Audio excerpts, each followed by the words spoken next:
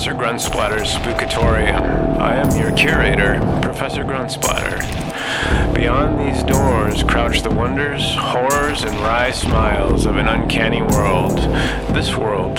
Your world. Should you choose to come inside, the sounds and stories that the shadows tell will be yours to behold. Make no mistake, it is a place of questions, not answers. A place where the tickle in your belly or the twitch in your eye simply mean you're paying attention. But then if you weren't curious, you wouldn't be here. There will be no refunds once you enter. Thank you for your attention, and the brave ones, come with me.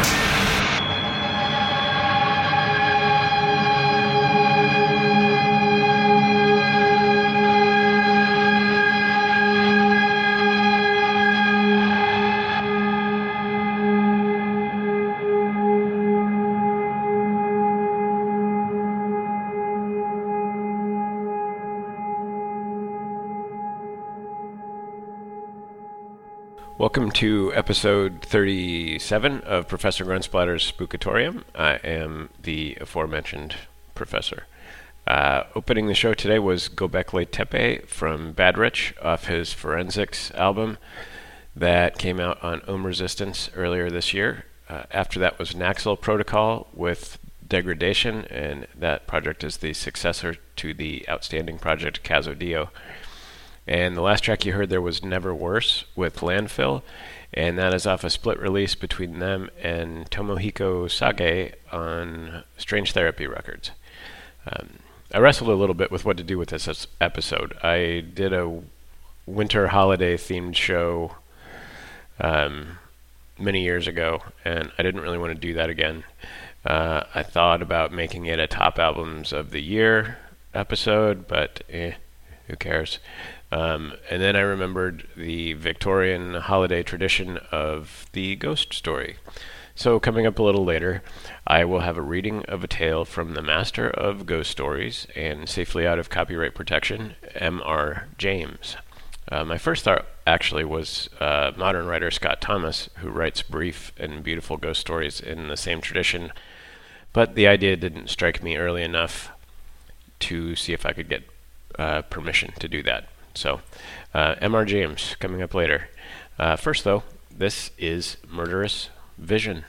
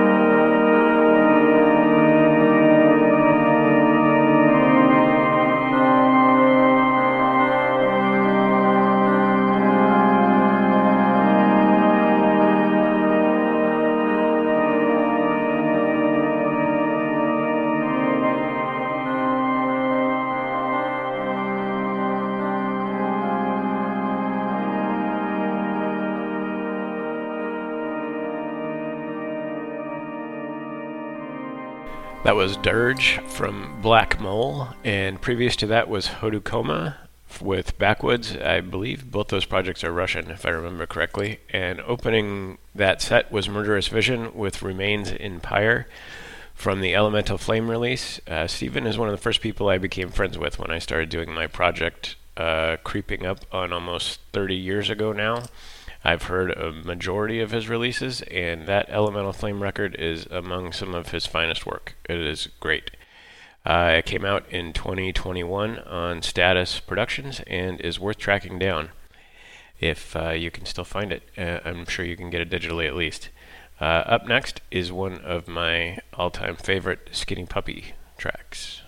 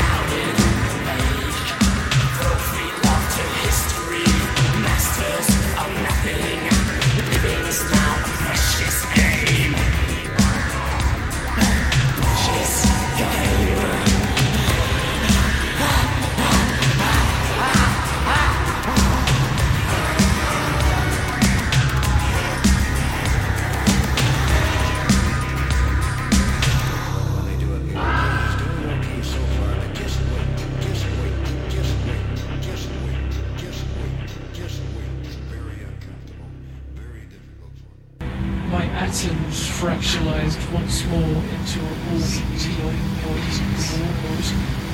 Will you at least not grant me the sight to let go? Just as the offer, but instead to see the streets as they really are. The last seed flung into dirt. My atoms fractionalized once more.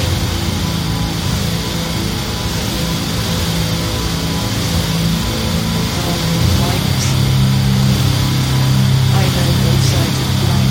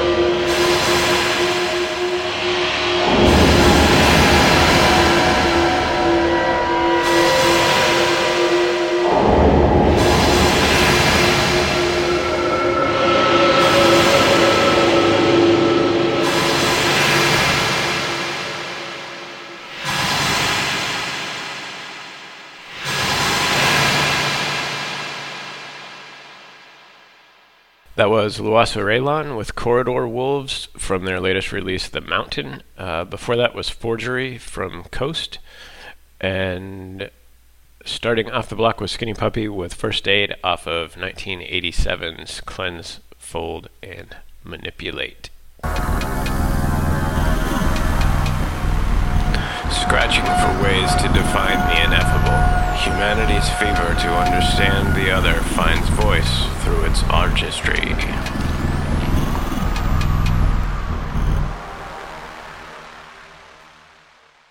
A School Story by M.R. James. Two men in a smoking room were talking of their private school days. At our school, said A, we had a ghost's footmark on the staircase. What was it like? Oh, very unconvincing. Just the shape of a shoe with a square toe, if I remember right. The staircase was a stone one. I never heard the story about the thing. That seems odd when you come to think of it. Why didn't somebody invent one, I wonder? You can never tell with little boys. They have a mythology of their own. There's a subject for you, by the way. The folklore of private schools. Yes. The crop is rather scanty, though. I imagine if you were to investigate the cycle of ghost stories, for instance, which the boys at the private school tell each other, they would all turn out to be highly compressed versions of stories out of books. Nowadays, the Strand and Pearsons and so on would be extensively drawn upon. No doubt. They weren't born or thought of in my time. Let's see. I wonder if I can remember the staple ones that I was told. First there was the house with a room in which a series of people insisted on passing at night, and each of them in the morning was found kneeling in the corner and just had time to say, I've seen it, and then died. Wasn't that the house in Berkeley Square? I dare say it was. Then there was the man who heard a noise in the passage at night, opened his door and saw someone crawling towards him on all fours with his eye hanging out on his cheek. There was besides, let me think, yes, the room where a man was found dead in bed with a horseshoe mark on his forehead, and the floor under the bed was also covered with marks of horseshoes as well. I don't know why. Also there was the lady who, on locking her bedroom door in a strange house, heard a thin voice among the bed curtains say, Now we're shut in for the night. None of those had any explanation or sequel. I wonder if they go on still, those stories. Oh, likely enough. The editions from the magazines, as I said, you've never heard of, but did you of a real ghost at a private school? I thought not. Nobody has that I ever came across. From the way in which you said it, I gathered that you had. I really don't know, but this is what is in my mind. It happened in my private school 30-odd years ago, and I haven't any explanation for it. The school I mean was near London. It was established in a dark, fairly old house. A great white building with very fine grounds around it. There were large cedars in the garden, as there are in so many of the older gardens in the Thames Valley. The ancient elms and the trees, 3 or 4 fields in which we used for our games. I think probably it was quite an attractive place, but boys seldom allow that their school possesses any tolerable features. I came to the school in September, soon after. The year was 1870, and among the boys who arrived on that same day was one whom I took to, a Highland boy, whom I'll call MacLeod. I needn't spend time in describing him. The main thing is that I got to know him very well. He was not an exceptional boy in any way, not particularly good at books or games, but he suited me. The school was a large one. There must have been from 120 to 130 boys there as a rule, and so a considerable staff of masters was required, and there were rather frequent changes among them. One term, perhaps it was my 3rd or 4th, a new master made his appearance. His name was Samson. He was a tallish, stoutish, pale, black-bearded man. I think we liked him. He had traveled a good deal and had stories which amused us on our school walks, so that there was some competition among us to get within earshot of him. I remember, too, dear me, I have hardly thought about it since then, that he had a charm on his watch chain that attracted my attention one day, and he let me examine it. It was, I now suppose, a gold Byzantine coin. There was an effigy of some absurd emperor on one side, and the other side had been worn practically smooth, and he had cut on it, rather barbarously, his own initials, GWS, and a date, 24 July 1865. Yes, I can see it now. He told me he had picked it up in Constantinople, It was about the size of a florin, perhaps rather smaller. Well, the first odd thing that happened was this. Samson was doing Latin grammar with us. One of his favorite methods, perhaps it is a rather good one, was to make us construct sentences out of our own heads to illustrate the rules that he was trying to make us learn. Of course, this is a thing which gives a silly boy a chance to be impertinent. There are lots of stories in which that happens, or anyhow there might be, but Samson was too good a disciplinarian for us to think of trying that on with him. Now, on this occasion, he was telling us how to express remembering in Latin. He ordered us each to make a sentence, bringing in the verb memini, I remember. Well, most of us made up some ordinary sentence, such as I remember my father, or he remembers his book, or something equally uninteresting, and I dare say a good many put down memino librum meum, and so forth, but the boy I mentioned, MacLeod, was evidently thinking of something more elaborate than that. The rest of us wanted to have our sentences passed and get on to something else. So some kicked him under the desk, and I, who was next to him, poked him and whispered to him to look sharp. But he didn't seem to attend. I looked at his paper. I saw he had put down nothing at all. So I jogged him again harder than before, and upbraided him sharply for keeping us all waiting. That did have some effect. He started and seemed to wake up. And then very quickly he scribbled out a couple of lines on his paper and showed it up with the rest. As it was the last, or nearly the last to come in, and as Samson had a good deal to say to the boys who had written Meminissimus Patri Meo and the rest of it turned out that the clock struck 12 before he had got to MacLeod, and MacLeod had to wait afterwards to have his sentence corrected. There was nothing much going on outside when I got out, so I waited for him to come. He came very slowly. When he did arrive, I guessed there had been some sort of trouble. Well, I said, "What did you get?" "Oh, I don't know," said MacLeod. "Nothing much, but I think Samson's rather sick with me." "Why? Did you show him up some rot?" "No fear," he said. "It was all right, as far as I could see. It was like this. Memento. That's right enough for remember. And it takes a genitive. Memento pute inter quatuor taxos." "What silly rot," I said.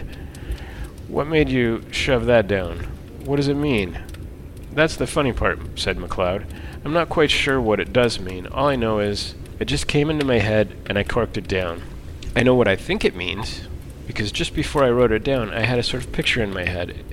I believe it means, remember the well among the four. What are those dark sorts of trees that have the red berries on them? Mountain ashes, I suppose you mean." "I've never heard of them," said MacLeod. "No, I'll tell you. Yews." "Well, what did Samson say?" "Why, he was jolly about it. When he read it, he got up and went to the mantelpiece and stopped quite a long time without saying anything, with his back to me. And then he said, without turning around and rather quiet, 'What do you suppose that means?' I told him what I thought, only I couldn't remember the name of the silly tree, and then he wanted to know why I put it down, and I had to have something or other to say. And after that, he left off talking about it, and asked me how long I'd been here and where my people lived, and things like that. And then I came away, but he wasn't looking a bit well. I don't remember any more of what was said by either of us about this. The next day MacLeod took to his bed with a chill or something of the kind, and it was a week or more before he was in school again, and as much as a month went by without anything happening that was noticeable. Whether or not Mr. Samson was really startled, as MacLeod had thought, he didn't show it. I'm pretty sure, of course, now, that there was something very curious in his past history, but I'm not going to pretend that we boys were sharp enough to guess any such thing. There was one other incident of the same kind as the last which I told you.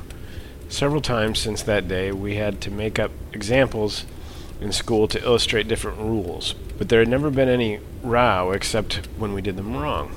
At last there came a day when we were going through those dismal things which people call conditional sentences, and we were told to make a conditional sentence expressing a future consequence. We did it, right and wrong, and showed up our bits of paper, and Samson began looking through them. All at once he got up, made some sort of odd noise in his throat, and rushed out by the door that was just by his desk. We sat there for a minute or two, and then I suppose it was incorrect, but we went up, I and one or two others, to look at the papers on his desk. Of course I thought Someone must have put down some nonsense or another, and Samson had gone off to report him. All the same, I noticed that he hadn't taken any of the papers with him when he ran out. Well, the top paper on the desk was written in red ink, which no one used, and it wasn't in anyone's hand who was in the class. They all looked at it, MacLeod and all, and took their dying oaths that it wasn't theirs. Then I thought of counting the bits of paper, and of this I made quite certain that there were 17 bits of paper at the desk and 16 boys in the forum. Well, I bagged the extra paper, and I kept it, and I believe I have it now. And now you'll want to know what's written on it. It was simple enough, and harmless enough, I should have said. Si tu non veneris ad me, ego veniam ad te, which I suppose means, if you don't come to me, I'll come to you. Could you show me the paper? Interrupted the listener. Yes, I could, but there's another odd thing about it. That same afternoon, I took it out of my locker. I know for certain it was the same bit, for I made a finger mark on it, and no single trace of writing of any kind was there on it. I kept it, as I said, and since that time I have tried various experiments to see whether sympathetic ink had been used, but absolutely without result. So much for that. After about a half an hour, Samson looked in again, said he had felt a bit unwell, and told us we might go. He came rather gingerly to his desk and gave just one look at the uppermost paper, and I suppose he thought he must have been dreaming. Anyhow, he asked no questions. That day was a half-holiday. The next day Samson was in school again, much as usual. That night, the third and the last incident in my story happened. We, MacLeod and I, slept in a dormitory at right angles to the main building. Samson slept in the main building on the first floor. There was a very bright full moon at an hour which I can't tell exactly, but sometime between 1 and 2. I was woken up by somebody shaking me. It was MacLeod. Come, he said, come. There's a burglar getting in through Samson's window. And as soon as I could speak, I said, well, why not call out and wake everybody up? No, he said. I'm not sure who it is. Don't make a row. Come and look. Naturally, I came and looked, and naturally there was no one there. I was cross enough and should have called MacLeod plenty of names, only I couldn't tell why. It seemed to me that there was something wrong, something that made me very glad I wasn't alone to face it. We were still at the window, looking, and as soon as I could, I asked him what he had heard or seen. I didn't hear anything at all, he said, but about 5 minutes before I woke you, I found myself looking out of this window here, and there was a man sitting or kneeling on Samson's windowsill and looking in, and I thought he was beckoning. What sort of man? MacLeod wriggled. I don't know, he said, but I can tell you one thing.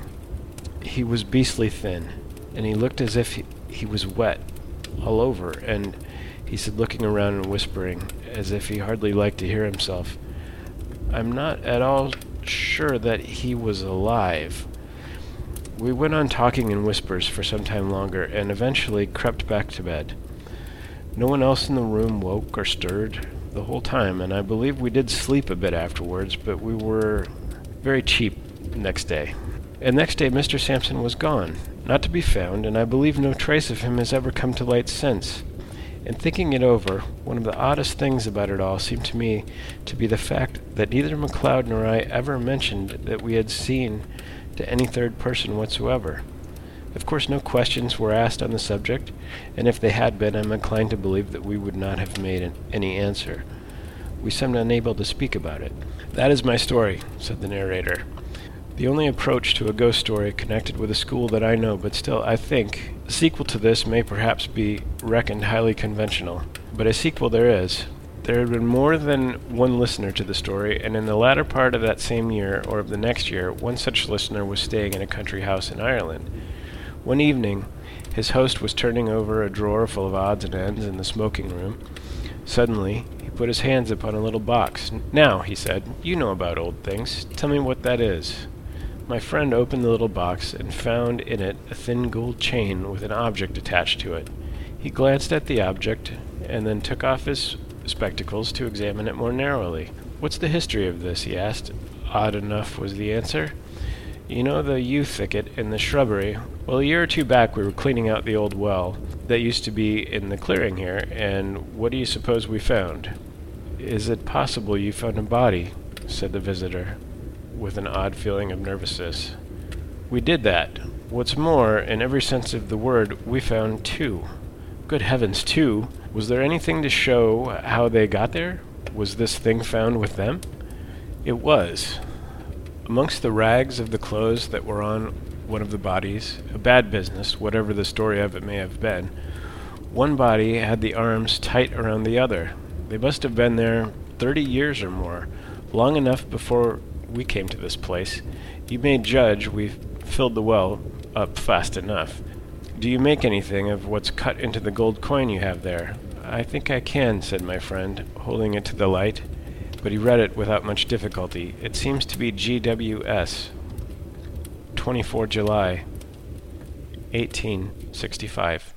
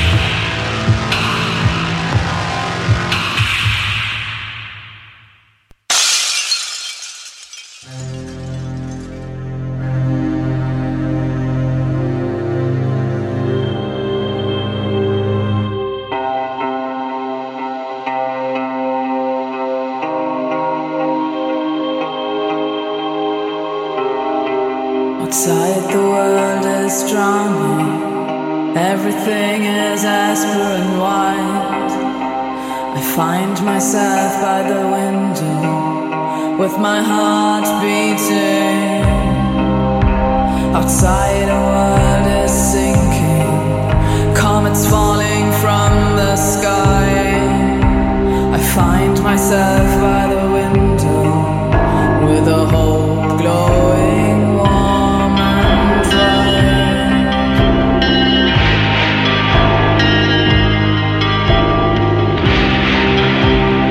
Hand in hand, we were like shadows, drifting blind into the night.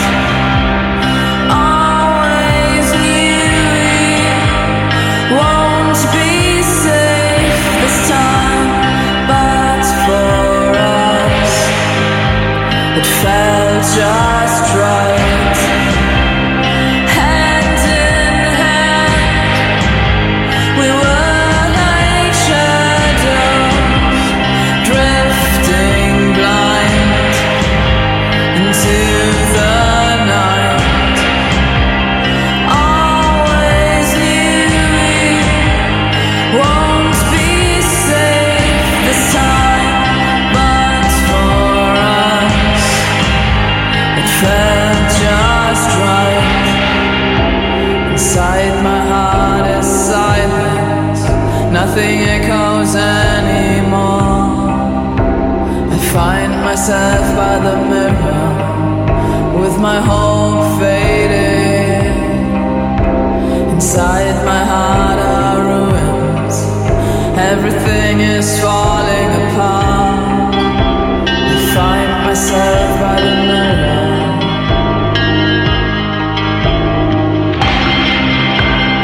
Hand in hand, we were like shadows, drifting blind into the night. Always knew we won't be safe this time, but for us it felt just right.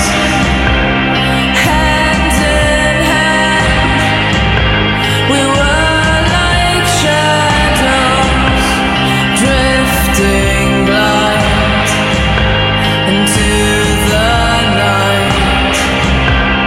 Always knew we won't be safe this time, but for us it felt just right. Hand in hand, we were like shadows, drifting blind into the night.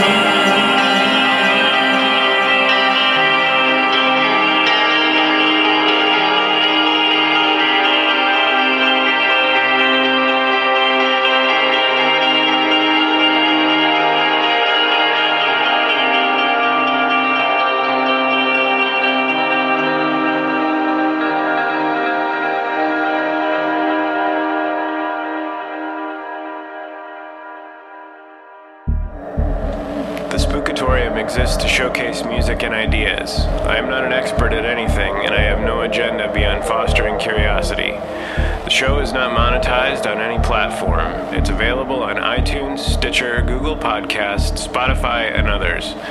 A video version is available on the Cryonic Mind YouTube page. If you can like, subscribe, comment, etc., it helps the show's visibility. If your music was featured here and you'd prefer it was not, let me know and I will remove it from the feed. You can reach the show at spookatorium@gmail.com. The website can be found at spookatorium.org, and your comments are always welcome. Thanks very much for spending some time here.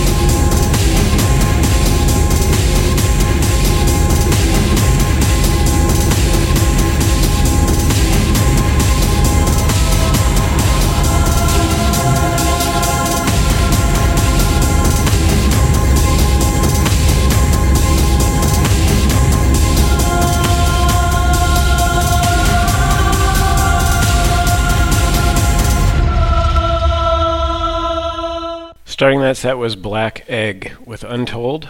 Following that was Box and the Twins with Shadows. And the last thing you heard was Weever with Paradis Blanc. My thanks once again for stopping by the Spookatorium.